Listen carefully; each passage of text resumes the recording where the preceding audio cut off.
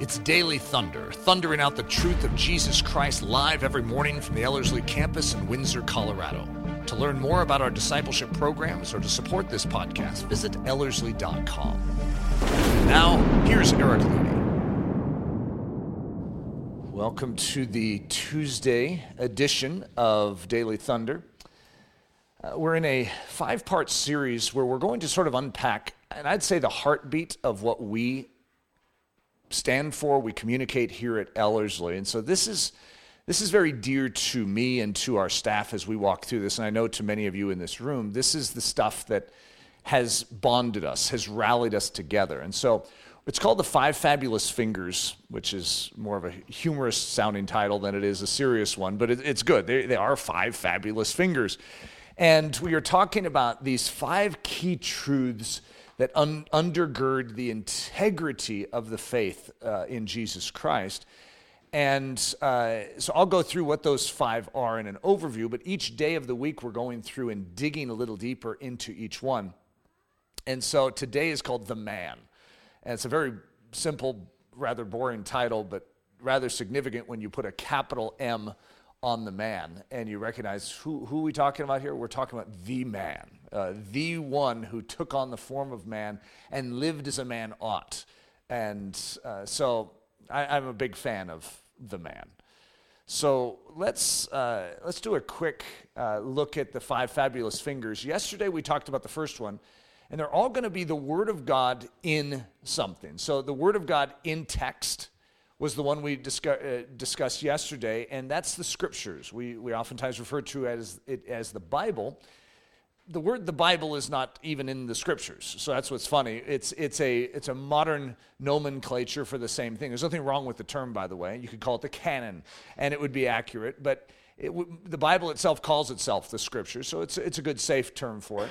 The Word of God in text is the Scripture. And the Word of God in text points to something. It points to the Word of God in person, who we know as Jesus Christ. He fulfills all righteousness. But it doesn't just point, the text doesn't just point to the person, it also points to what this person will do. And so the way that we've phrased it here at Ellerslie is the Word of God in action. It's not just that God came, it's that God did. See, he could have come and waved at us and then gone and just shown us what he is like. But he came and did something to enable a domino effect into our life that would bring about a salvation, a saving of us. And that's the action of God. So the Word of God in action, we could call it the cross. Now we know that Jesus did more than just the cross, but the cross is a summation. So even Paul the Apostle, when speaking to the Corinthians, he says, I came and determined to know nothing among you but Jesus and him crucified. So in other words, he can enunciate the entirety of the man and his action in those 2 phrases, Jesus and him crucified. So the 4th finger is the Word of God in us, which is the gift of the Holy Spirit. See, Jesus Christ, when he died on that cross, many would say he died to just forgive us, which is true. He died to forgive us, but he did something so much more. He died to give us his life. And so as a result, because of his death, he has created an avenue that we can actually enter into the throne room of grace and ask the Father for the indwelling power of the Holy Spirit. And that's, of course, how Christianity works, which is what the 5th finger is, which is the Word of God through us. And that's, I'm just simply describing as Christianity. That's the life that we now live. We have the privilege because of what God has done. All of that is the work of God, and even Christianity is the work of God. Everything we believe is that God has done it, which is what grace is. Grace is God working on our behalf. So what are we saved by? Grace.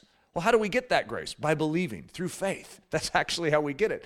So when we put faith into this, what God has accomplished, it results in a working of God in us and through us. And the world is changed, not because we're great people, but because he's a great God. So we started yesterday talking about the invisible God, that this is the basis of revelation. It's funny because he's invisible, so how do we know him? How do we see him? And we talked yesterday about the miracle of the communicative God that we have, in that he has revealed himself. He has taken that which is invisible and revealed it to us in and through the Word. So, and I gave the illustration yesterday, but if I have a thought in my head, it cannot be seen. It's invisible, right? It's a thought. But if I package it into a word and I shoot it out of my mouth and it zooms around the room and inside through your ear canal into your brain and you unpack it, you can actually read my mind and know the hidden things inside of me. You can know them inside of you. How did that happen? That's remarkable. That's a miracle. And yet we all take it for granted. It's like words just exist. Yeah, but God invented words. He invented us to be a communicative people, to reveal the fact that that which is invisible, he desires to be known. And so God has taken that which is invisible and he has clothed it in this vehicle of revelation known as the Word of God. And so the Word of God in text, the Bible, is how it starts. And so God shows up in a bush, aflame with fire, and encounters a man named Moses. And Moses is this first one to write down the first 5 books of the text of Scripture. And he encounters God, and the first thing he's going to find out about God is his nature. He's going to find out that God is. And that's what God's proper name is revealed in and through that bush, Yahweh. The 4 letters, the I am that I am, the one that was, the one that is, and the one that always will be the same. So the marvel of the Word is that it takes that which is invisible and makes it visible. So when you understand the Word of God in text is going to take invisible realities of God and suddenly it's visible. Now it's odd to say that the text of Scripture is making that which is invisible visible, but it is. Text is visible. And so you're actually seeing God with his own finger scroll onto the tablets of stone the realities of God's righteousness. He is taking that which is invisible, the righteousness of God, and suddenly making it visible. Now, it's just words on tablets of stone. And what's going to increase over the passage of time is God is going to take that same invisible, and now he's going to reveal it in a human body. Of course, that's Jesus Christ, which is what we're going to focus on today. But that's astounding. Okay, that gets me excited. And that's what we're going to call the marvel of the Word. So this is what I talked about yesterday. This is who Jesus is. He is going to take that which is invisible and make it visible. No man hath seen God at any time. The only begotten Son, which is in the bosom of the Father, he has declared him or revealed him. And in Colossians 1:15, Jesus, who is the image of the invisible God. And as we know, Jesus goes out of his way to make it clear, hey, when you see me, you've seen the Father. You've seen that which is invisible. So I likened that yesterday to a glove that is resting upon a hand. Now imagine the hand is invisible. You cannot see what it is doing. It wants to communicate to you. It wants to send a message to you, but you can't see it because it's invisible. But there is a glove that is made in the image of that hand. And when that glove slips upon that invisible hand, it makes visible that which is invisible. And now, when the invisible movements of the hand are made, the glove mimics them or follows the trajectory, follows the choreography of the movements, and now is revealing in the natural realm that which is invisible, and that is Jesus Christ. That's precisely what he is doing. So yesterday we talked about finger number 1, the text, the amazing, miraculous, perfect text. Today we're going to talk about finger number 2, the man, the amazing, miraculous, perfect man. Who is this man? So all throughout the Old Testament, we are going to see one referred to. The Jews would refer to him as the Messiah. In the Greek, if you take that same word and take it into the Greek, it's going to be Christos, which is where we get the word Christ. It's the one who will have God upon him. He will have this anointing upon him. And there's all sorts of scripture about him. I mean, the whole Old Testament is basically about him. And all the way back to the very beginning, it's going to be the seed of the woman that will crush the head of the serpent. So that's actually what is said to Adam and Eve in the Garden of Eden. So the first prophecy about this coming Messiah is way back, right in the very beginning. And so who is this man? 10 quick meditations that lead to awe and worship. So this will be a fun way of me answering the question, who is this man? I'm just going to get, now there's a whole bunch of things that we could talk about Jesus, okay? I'm just going to give you 10, but these are 10 doozies. I love these 10 things. So first, if what God's word says about God's word made flesh, Jesus Christ, throughout the entire Bible is true, then Jesus is. Now, what you'll see is an if-then.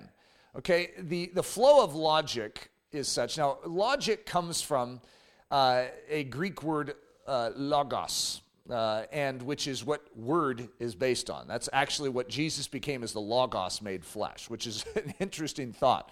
And it's very logical. Now, in the postmodern era in which we live, logic isn't accepted. We don't care about logic. And however, God still does, okay? Because God, everything makes sense. He's reasonable in everything he does. And so if something is true, then you can follow suit. If it's true that God cannot change, for instance, then he's the same today as he was yesterday. Okay, that's just logic. If it's true that God cannot lie, that means that he cannot lie. That means that what he has spoken in his word is truth. Okay, this is good old-fashioned logic, which is extremely important to the idea of faith. Because if you have faith that is based in your own emotions as opposed to in truth, in something that is unalterable and something that makes sense, you're in trouble. So here's a good syllogism for you. If what God's word says about God's word made flesh, Jesus Christ, throughout the entire Bible is true. So just imagine if you start with the fact that this text that we talked about yesterday, in fact, is the word of God. What if you conclude that it is the word of God? That means it bears the nature of God, which is unchanging and cannot lie. That means it's true. And so if you come to that conclusion and it speaks about this one named Jesus, that means it cannot change and it cannot lie. That means we're going to conclude that Jesus is what? Okay, that's what leads to my 10 meditations, because I believe that the text of Scripture is true. I believe it is God's word. I believe that when it speaks, it cannot lie. And I believe that it is revealed the person of Jesus Christ to be, and I'm going to give you 10 specific things that are so astounding, so amazing, because many of us, we think of Jesus and we think of him being born in Bethlehem. And you hear some Christmas carols in the background even as you're thinking about it. It's precious and it's sweet, and that's great, because it's true. He was born in Bethlehem. But we don't realize that that is not his beginning. The fact that God Almighty came and, it became a fetus, okay? That it became a baby, that's hard for us to comprehend, but became a fetus. At the cellular level, he humbled himself. That is, at a microscopic level, he's like, I'm here. That is astounding that he actually did this. But that wasn't his beginning. He didn't start in the womb of Mary. And that's what I'm going to go through. Okay, I'm going to say this is what the Bible says that this man is. Meditation number 1. He is from of old, from everlasting. He has no beginning and no ending. Okay, wait a minute. Now, many of us understand that he has no ending. Okay, we have that down because he's seated on high at the right hand of majesty. It'd be really weird to think that he's going to grow old and die. Okay, we know that's not going to happen. But to say that he has no beginning sort of puts us into that awkward territory. Remember when you were a little kid and you'd just stare up at the sky and you'd feel the bigness of the universe, and then when you start to think of the fact that God has no beginning and no ending, it almost overwhelms you. And I don't know if you ever had those moments. I sure did, and I'm guessing a lot of kids do. And it's funny that as adults, we sort of just learn to not go there, to not overthink it, because it's a little hard for us to think of God always being there. Okay, I don't know if you've ever had that mental gymnastic, but it's like, okay, that's not helping me. I can't, because you're trying to reason through it. You're trying to grip something in a natural realm that you can't. You're a created being trying to comprehend the incomprehensible. But one of the things we know about God is he's from of old. Jesus Christ is from of old and from everlasting. So here we have Micah, one of the key foundational revelations of this coming Messiah. But thou, Bethlehem Ephratah, though thou be little among the thousands of Judah, yet out of thee shall he come forth unto me that is to be ruler in Israel, whose goings forth have been from of old, from everlasting. It's the equivalent of saying he's coming from eternity. That's not the normal statement. When my mom was pregnant, my dad wasn't saying, this child inside of you is from everlasting. No, he just sort of started a little bit ago. And so when they found out that they were pregnant, that's just, a few weeks? Okay, and that's the beginnings of Eric Ludy. But this is different. We're talking about a man that is unlike Eric Ludy. We're talking about a God-man. Now, in Hebrews 7, there's this really unique statement where Jesus is being likened to Melchizedek. So Melchizedek resembled the Son of God in this fact. He had neither beginning of days nor end of life. So how is he similar to Jesus? Well, he had neither beginning of days nor end of life. Ooh. Meditation number 2. He is very God of very God. Now that comes from the Nicene Creed, if you recognize it. God of God, light of light, very God of very God, begotten, not made, being of one substance with the Father. Now, the reason the Nicene Creed went out of its way to even declare this in the 300s is because of a heresy that was running rampant through the church at the time called the Arian heresy that wanted to make Jesus just a man. He was a created being. Now, he was a good created being. Don't get me wrong. He's an incredible created being, but he's not God. His beginning started in the womb of Mary. He wasn't before that, which ironically, as you follow through in what I'm going to go through, you'll know that that's an impossible conclusion to come to unless you strangulate the scriptures. So the Nicene Creed is going to go out of its way to say, let's get something clear. There is something the early church knew, and it's something we want to hold on to for all time. And that is that he is very God of very God. God of God, light of light, very God of very God, begotten, not made, being of one substance with the Father. John 1, the reason many people feel that John was even written, because it was the fourth gospel. The 3 gospels written before, Matthew, Mark, and Luke, were written quite a long period of time before the book of John was written. So why would we need a fourth? And it seems to be that if you look at the focus of the book of John, it is on the deity of Jesus Christ. He goes so out of his way to clarify that that man that you see, that you know as Jesus, is in fact God. So you can already see in the early church the movement of this Arian idea that is going to take the divinity or the deity of Jesus and begin to pull it down. So how does John start? He starts with a parallel with the creation story. I mean, this is just like the Genesis 1. In the beginning was the Word. Now, that's an interesting statement just right there, because what does it say in Genesis 1? In the beginning, God. Okay, so you have a parallel here. It says, in the beginning was the Word, and the Word was with God, and the Word was God. Okay, now, I don't know how much you know about modern issues in the church, like Jehovah's Witness and things like that, but I mean, this is like under siege almost constantly, okay? This is like big-time stuff, because how we go on the issue of Jesus' godness affects everything. Just like I said, how we go on the Scripture's godness, is the Scripture from God or not? If it's not, you're going to immediately see that Jesus goes next, and the deity and the godness of Jesus is lost.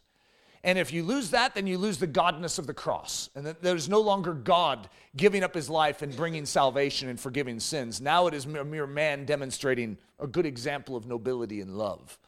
And we lose the essence of the God work on our behalf. We are saved by God's work, not by our own. And as a result, when you start to lose that, you lose the whole kit and caboodle. So in the beginning was the Word, and the Word was with God, and the Word was God. The same was in the beginning with God. Now, I wish I could just do a teaching just on the godness of Jesus today. That isn't my entire focus, but it would be a fun teaching because it is one of my favorite topics. For in him, speaking of Jesus, dwells all the fullness of the Godhead bodily. For it pleased the Father that in him, Jesus, should all fullness dwell. I'm not sure. See, it says Colossians 2:9 and then 1:19. Why those would be in that order, I'm not sure. You'd think they would be in the reverse order, so someone might need to check on that and see what happened to my copy-paste issues. Philippians 2:5. Christ Jesus, who being in the form of God, thought it not robbery to be equal with God. This is an important statement here, because what you see is he is in the form of God, and he does not consider it a crime, robbery, to be equal with God. And that other statement in the NIV did not consider equality with God a thing to be grasped. The reason I ventured this direction instead of that one is because that could easily sound like God can't grasp it. It's like equality with God isn't something that he can grasp, as opposed to what it means is that it's not that he needs to grasp it. It's just right there. He's already equal with God. It's not something he needs to reach for. He is equal with God. And yet the way we hear it in our brain sounds like something he's trying to reach for, but he shouldn't. He shouldn't reach for that. When in actuality, he thought it not robbery to be equal with God. So Mark 2, you're going to see this interesting situation in Capernaum where that man, the paralytic, is being let down through the ceiling. And Jesus, instead of just healing the paralytic, is going to do something rather odd. He is going to say something that is going to stir people up, but he's saying it on purpose. Everything Jesus does is on purpose. When Jesus saw their faith, he said unto the sick of the palsy, Son, thy sins be forgiven thee. There's his line. Now, the guy's sick with the palsy. What is this whole thing about sins? But there were certain of the scribes sitting there and reasoning in their hearts, why does this man thus speak blasphemies? Do you hear that? You see, Jesus was accused of speaking blasphemy over and over and over again. What is that? Well, blasphemy would be the opposite of euphemy. Euphemy is a euphemism, is a way of protecting and guarding something as sacred. Okay, so for instance, the Jews use a euphemism of Yahweh, Jehovah, Adonai, to say the unspeakable, ineffable name of God, which is I am that I am, right? They wouldn't say it. They don't even know how it's pronounced, actually, because they wouldn't ever say it, lest they take the name of the Lord, which that capital L-O-R-D, Lord, is that name. Take it in vain, which is given at the Mount Sinai in the Ten Commandments. They don't even want to mess with it, right? And so as a result, they would come up with other names. Like I've said to you guys before that my kids call me Daddy, but my actual name is Eric. So that's strange. Why would they call me Daddy? It's a euphemism, lest they show disrespect. They actually have a different name that shows affection, right? But it also shows honor and respect. So blasphemy is the exact opposite of that. It is actually taking the name in vain. It is mishandling the name. Very simply put, it is actually declaring that you are God. Okay, that would be the accusation that is being brought. So they're saying, why does this man thus speak blasphemies? What is he? All he's doing is saying, thy sins be forgiven thee. That's a nice sounding thing. Who can forgive sins but God only? See, the Jews knew that. There's only one that could actually expunge sin, and that's God. I mean, their whole culture is based around an understanding of sin consciousness. Their whole culture is. There's only one that can expunge it. There's only one that can atone for it, and that's God Almighty. And so who is this one who would claim to be God? You see, we don't oftentimes see it that way. It's funny. I always joke about the fact that we actually don't struggle with the fact that he says, thy sins be forgiven thee. We struggle with the fact that rise up and walk. For us, it's harder to imagine some guy walking than it is for the sins to be forgiven. Back then, they had a more difficult time imagining this guy's sins could be forgiven than that Jesus could just heal him. They would have been fine if he didn't do this and he just healed them.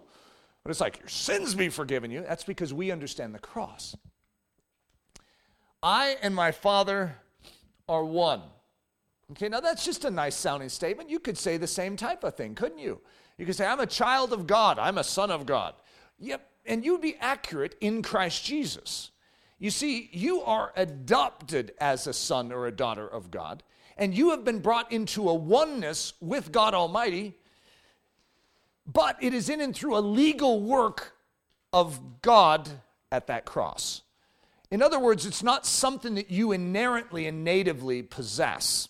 It is something that by faith and by his work of grace has brought you in. This is before that work. And he is saying, I and my Father are one. Okay, now for us, that doesn't trip us. Oh, but it did the Jews. Therefore, the Jews sought the more to kill him because he not only had broken the Sabbath, but said also that God was his Father, making himself equal with God. Now, when you say that God is your Father, you don't make yourself equal with God. What's that? That's because by legal adoption in Christ Jesus, you have been grafted in. Jesus actually is saying that God is my Father, like biologically. Like I come from him. I am God. Okay, this is, in the Old Testament, there is a son mentioned. So Jesus is actually saying, I am that son. So this is This is crisis level stuff for the Jews because this is blasphemy, and they are demanded according to the law to kill such a man who would blaspheme God. Well, it's blasphemy if it's not true. What if he is the Son of God? That's the one thing that you sort of wonder. It's like, hey guys, you might want to pause and ponder just a little here. Meditation number 3. He's the almighty creator of the heavens and earth. Now, I know many of you know this, but for whatever reason, when we grow up in our whatever version of Christianity we sort of have, we get these notions that Jesus starts in the womb of Mary and that he's not a character in the Old Testament. When in actuality, the New Testament reveals him as being around long before the womb of Mary, and not just being around, but being, get this, the almighty creator of the heavens and the earth. Jesus Christ, by whom all things were made. So in Colossians 1, we see, for by him, Jesus, were all things created. Okay, I mean, that says it pretty clearly right there. That are in heaven, that are in earth, visible and invisible, whether they be thrones or dominions or principalities or powers, all things were created by him and for him. And he is before all things, and by him all things consist. Wait, hold on here. We're talking about Jesus? I mean, I know the Father, but Jesus? Yeah, that's what we're talking about. In other words, we need to understand who this man is. And when you see who this man is, you can't keep standing. You must kneel. Before him, every knee will bow and every tongue will confess that he is Lord, to the glory of God the Father. For this man, Jesus, was counted worthy of more glory than Moses, inasmuch as he who has built the house has more honor than the house. So basically it's saying Moses built this culture, this Hebrew nation, it's called the Hebrew Republic. But the one who built, it says that he who has built the house has more honor than the house. Jesus is the one who built Moses. He's the one that built the whole thing. He built the entire universe. Has more honor than the house. For every house is built by some man, but he that built all things is God. And to make all men see what is the fellowship of the mystery, which from the beginning of the world has been hid in God, who created all things by Jesus Christ. God hath in these last days spoken unto us by his Son, whom he has appointed heir of all things, by whom also he made the worlds. Noticing that this is a constant theme and thread. Meditation 4, he is. He is. You see, when you hear the term he is, you're always expecting he is something. Okay, like he is love, which is true. He is peace, which is true. He is humble, which is true. However, there's a statement that is before that, and that is he is. God himself, when asked what his name is, says, I am. But when we say what his name is, we don't say I am, we say he is. And so as a result, we need to recognize that God is. He is. So when we talk about Jesus, you know what we say? He is. Even his name is Jehovah, which is he is, and then a verb, which is saves. He is the one that saves. He did save, he does save, and he always will save. So he is in truth Jehovah God, the I am, that was, is, and is to come, the revelation of the Father. He that has seen me has seen the Father. So he's basically saying, you've seen me, you've seen the I am. Ooh. Jesus said unto them, verily, verily, I say unto you, before Abraham was, I am. Okay, by the way, that statement got him into some hot water. What's he saying? He's actually declaring himself to be the I am. Okay, and then I think Nathan, is it in Daily Thunder that he's walking through the I am statements on Thursdays? And so John seems to go out of his way to make it very clear and to draw this to the surface. I don't know how many I am statements there are in John, but it's a lot. I mean, you have the classic ones, but then he's going to use that phrase a lot, where in the English, we're going to add a he, like I am he, at the end, so we don't see it. But that he is always going to be in brackets and parentheses in your translation, your word-for-word translations, because he doesn't say the he. He says, I am, but that doesn't make any sense in English, so we add the he because otherwise it would just sort of hang out there. And before Abraham was, I am. Now, Abraham is from a long time ago, guys, a lot earlier than Jesus. What do you mean you were before Abraham? Well, you do know who Jesus is, don't you? Jesus Christ, the same yesterday and today and forever. You do know what that means, don't you? Jesus Christ, the I am. That's the equivalent way of saying it. That's actually what that means. In Revelation 1:8, I am Alpha and Omega, the beginning and the ending. Whoa. Jesus. Don't get carried away here. What do you mean you're the beginning? I can understand that maybe you're the ending. Maybe God has that also. But you're the beginning? He is the Alpha, the Omega, the first, last. The beginning and the ending, says the Lord, which is, which was, and which is to come, the Almighty. Right there, guys, you have a statement that says Jesus is the I am. Right there, sitting in front of us. That's extraordinary. Meditation number 5. He is the Word of God made flesh. He is the Bible brought to life, breathing, walking, talking, healing, and rescuing. John 1:14, and the Word was made flesh and dwelt among us. Remember the Word that was in the beginning with God, the Word that was God, the Word that created all things? This same Word took on a human form. That's amazing. And He dwelt among us. Revelation 19:13. And He, Jesus, was clothed with a vesture dipped in blood, and His name is called the Word of God. Psalm 33:6, which ties in a lot of what we've already talked about. This is amazing. This is in the Old Testament. By the word of the Lord were the heavens made. So what made the heavens? The word of the Lord. And all the host of them by the breath of His mouth. We actually know that character. We know who the Word of God is. The Word of God in letter is now the Word of God in life. The Word of God in law is now the Word of God in spirit and truth. The Word of God in proverb is now the Word of God in person. Meditation number 6. He is the perfect fulfillment of all prophecy and promise of the Christ, with divine right to rule and control. Now, if I could give a whole message on canon right here, I would, but I'm not. All the Old Testament is going to set the stage for one who will be born of the seed of a woman. We know that it will be born of a virgin. We know that He will be born in Bethlehem. We know that His ministry will start in Galilee. We know that He must be of the descendancy of Abraham, but not just Abraham, Isaac, and not just Isaac, but David.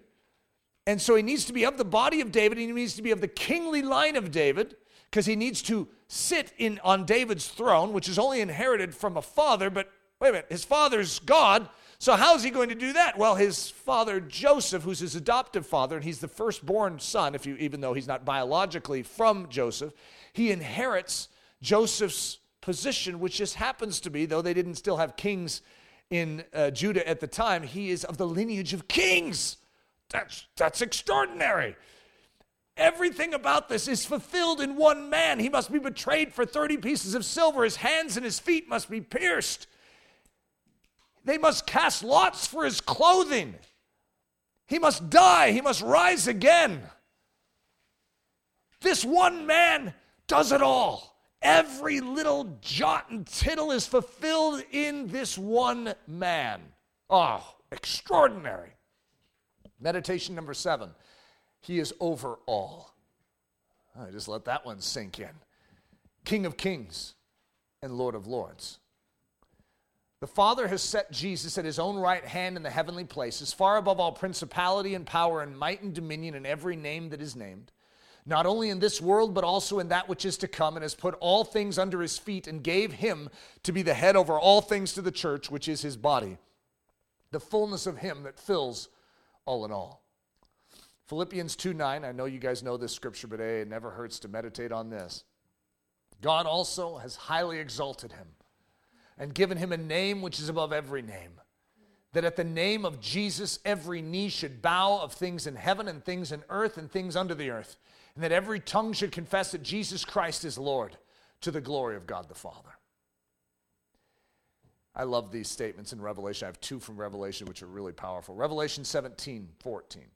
These shall make war with the Lamb. So it's funny because even in this situation, the lamb is like a little fluffy, helpless lamb. And these shall make war with the lamb. Like all these nations, these kings of the earth will make war with this fluffy little lamb. That's like even the concept in it. It's mocking this. It's saying God in his weakness, his lamb-like state, and the lamb shall overcome them. For you do know who this lamb is, don't you? He is Lord of lords and King of kings. God is going to humble himself to be associated with a lamb, a symbol of weakness in the world. And he is going to associate himself with that and capitalize and say, I am the lamb. That's just amazing. Revelation 19:16, one of my favorite scriptures. And he has on his vesture and on his thigh a name written, King of kings and Lord of lords. Oh, that's good. Meditation number 8. He is the only Savior. Outside of him, no man can be saved. Jesus saith unto him, I am the way, the truth, and the life. No man comes to the Father but by me. Acts 4:12. Neither is there salvation in any other, for there is none other name under heaven given among men whereby we must be saved. Hebrews 7:25. Wherefore he is able also to save them to the uttermost that come unto God by him, seeing he ever lives to make intercession for them. Having therefore, brethren, this is Hebrews 10:19-22. Having therefore, brethren, boldness to enter into the holiest by the blood of Jesus, by a new and living way, which he has consecrated for us through the veil, that is to say, his flesh. And having a high priest over the house of God, let us draw near with a true heart and full assurance of faith, having our hearts sprinkled from an evil conscience and our bodies washed with pure water. So there is a sign given, guys. Now, we're closing in on the Christmas season. This is always one of my favorite meditations. There's a sign given that we might recognize the arrival of his majesty. And the angel said unto them, Fear not, for behold, I bring you good tidings of great joy, which shall be to all people.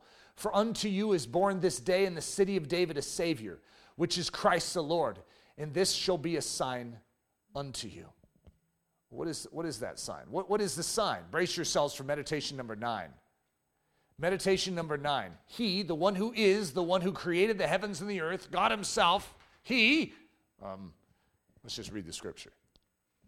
And the angel said to them, Fear not, for behold, I bring you good tidings of great joy, which shall be to all people. For unto you is born this day in the city of David, a Savior, which is Christ the Lord. And this shall be a sign unto you. Pause. So the King of Kings is coming to this earth. The one who was, is, and always will be the same. God Almighty, who created the heavens and the earth, who is King of Kings and Lord of Lords. He is coming. What is going to be the sign? First of all, he's going to show up to shepherds, the lowest rung of society. And he is going to impart this sign to them. But still, hey, the sign has to be a high one, right? He's going to come blazing out of heaven in a bolt of lightning.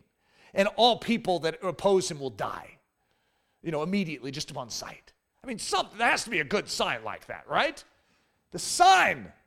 And this shall be a sign unto you. You shall find the babe wrapped in swaddling clothes, lying in a manger.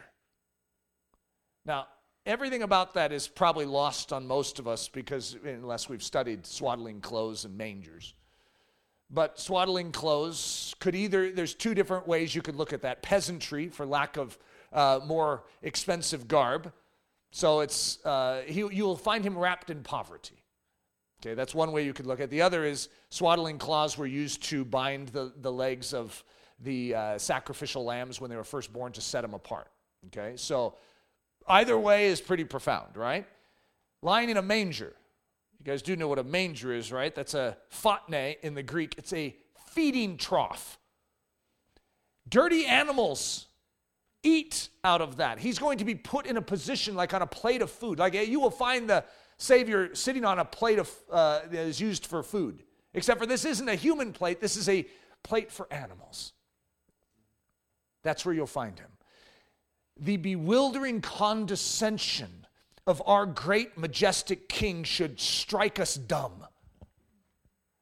He, the one who is, the one who created the heavens and the earth, God himself, the one who is holy, holy, holy, the one who has measured the waters of this earth in the hollow of his hand, the one who meted out heaven with a span, the one who comprehended the dust of the earth in a measure, the one who weighed the mountains in scales and the hills in a balance, the one to whom the nations are as a drop in a bucket and are counted as the small dust of the balance, the one who, when he heads off to war, there are none that can stay his hand, the one who sits as king between the mighty cherubim, above all, over all, and in control of all, the God of all the kingdoms of this earth, the one who can bind the sweet influences of Pleiades and loose the bands of Orion, the one who can set the dominion of his ordinances in the earth, who can send forth lightning, number the clouds, and stay the bottles of heaven. This one was wrapped in swaddling clothes and laid in a filthy animal feeding box. Meditation number 10. We are those swaddling clothes. The Almighty has condescended to be wrapped in us. Not only did this great one come and humble himself and fulfill all righteousness and do exactly as was said about him, but he did all that so that he could purchase for himself a people, a troop of what would be rightly described as animals. He even desired us as Gentiles. Now, I know some of you could have Jewish lineage to you, so you could brag a little, but I'm a Gentile. I'm on the outskirts of all of this. I don't have access to the commonwealth of Israel. I don't have access to the promises. The Messiah, is he actually coming for me? I know he's coming for the chosen, but hey, look at me, I'm on the outside. He came for animals. We're called dogs as Gentiles. He came for us. But not just to come and rescue us so he could bring us into the kingdom of heaven and stick us in the poor district. It's like, well, I'm going to let you in because I'm a merciful God, but hey, you can't get close.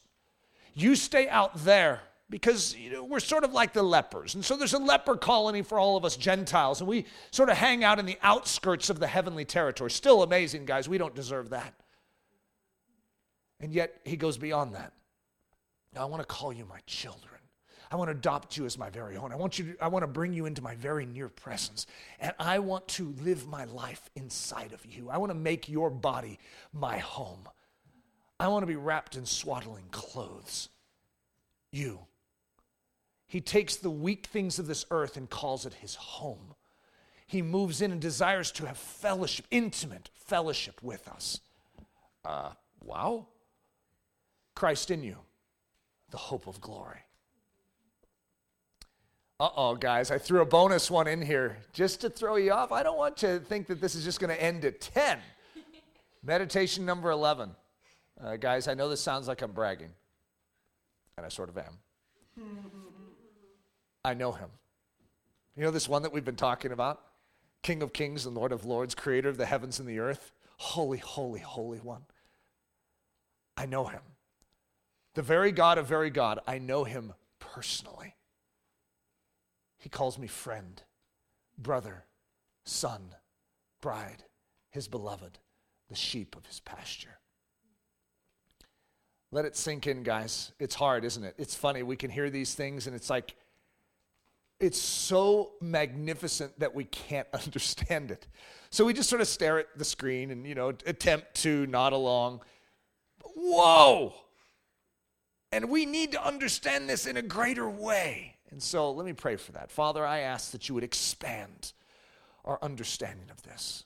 And as we enter into a time of worship, that you would increase within us, that our worship would flow out of this meditation. Oh, Lord, thank you for who you are and what you've done. We love you. Amen. Daily Thunder is a listener-supported production of Ellerslie Discipleship Training. At Ellerslie, we are laboring to rouse the Church of Jesus Christ out of its lethargy and build brave-hearted Christians for such a time as this. Daily Thunder is delivered live and streamed daily weekdays at 8:15 a.m. and weekends at 9:15 a.m. Join us at live.ellerslie.com. We invite you to visit us at the beautiful Ellerslie campus in Windsor, Colorado for a day, a week, or an entire season of gospel-centered spiritual training. Learn more at ellerslie.com. Thanks for listening.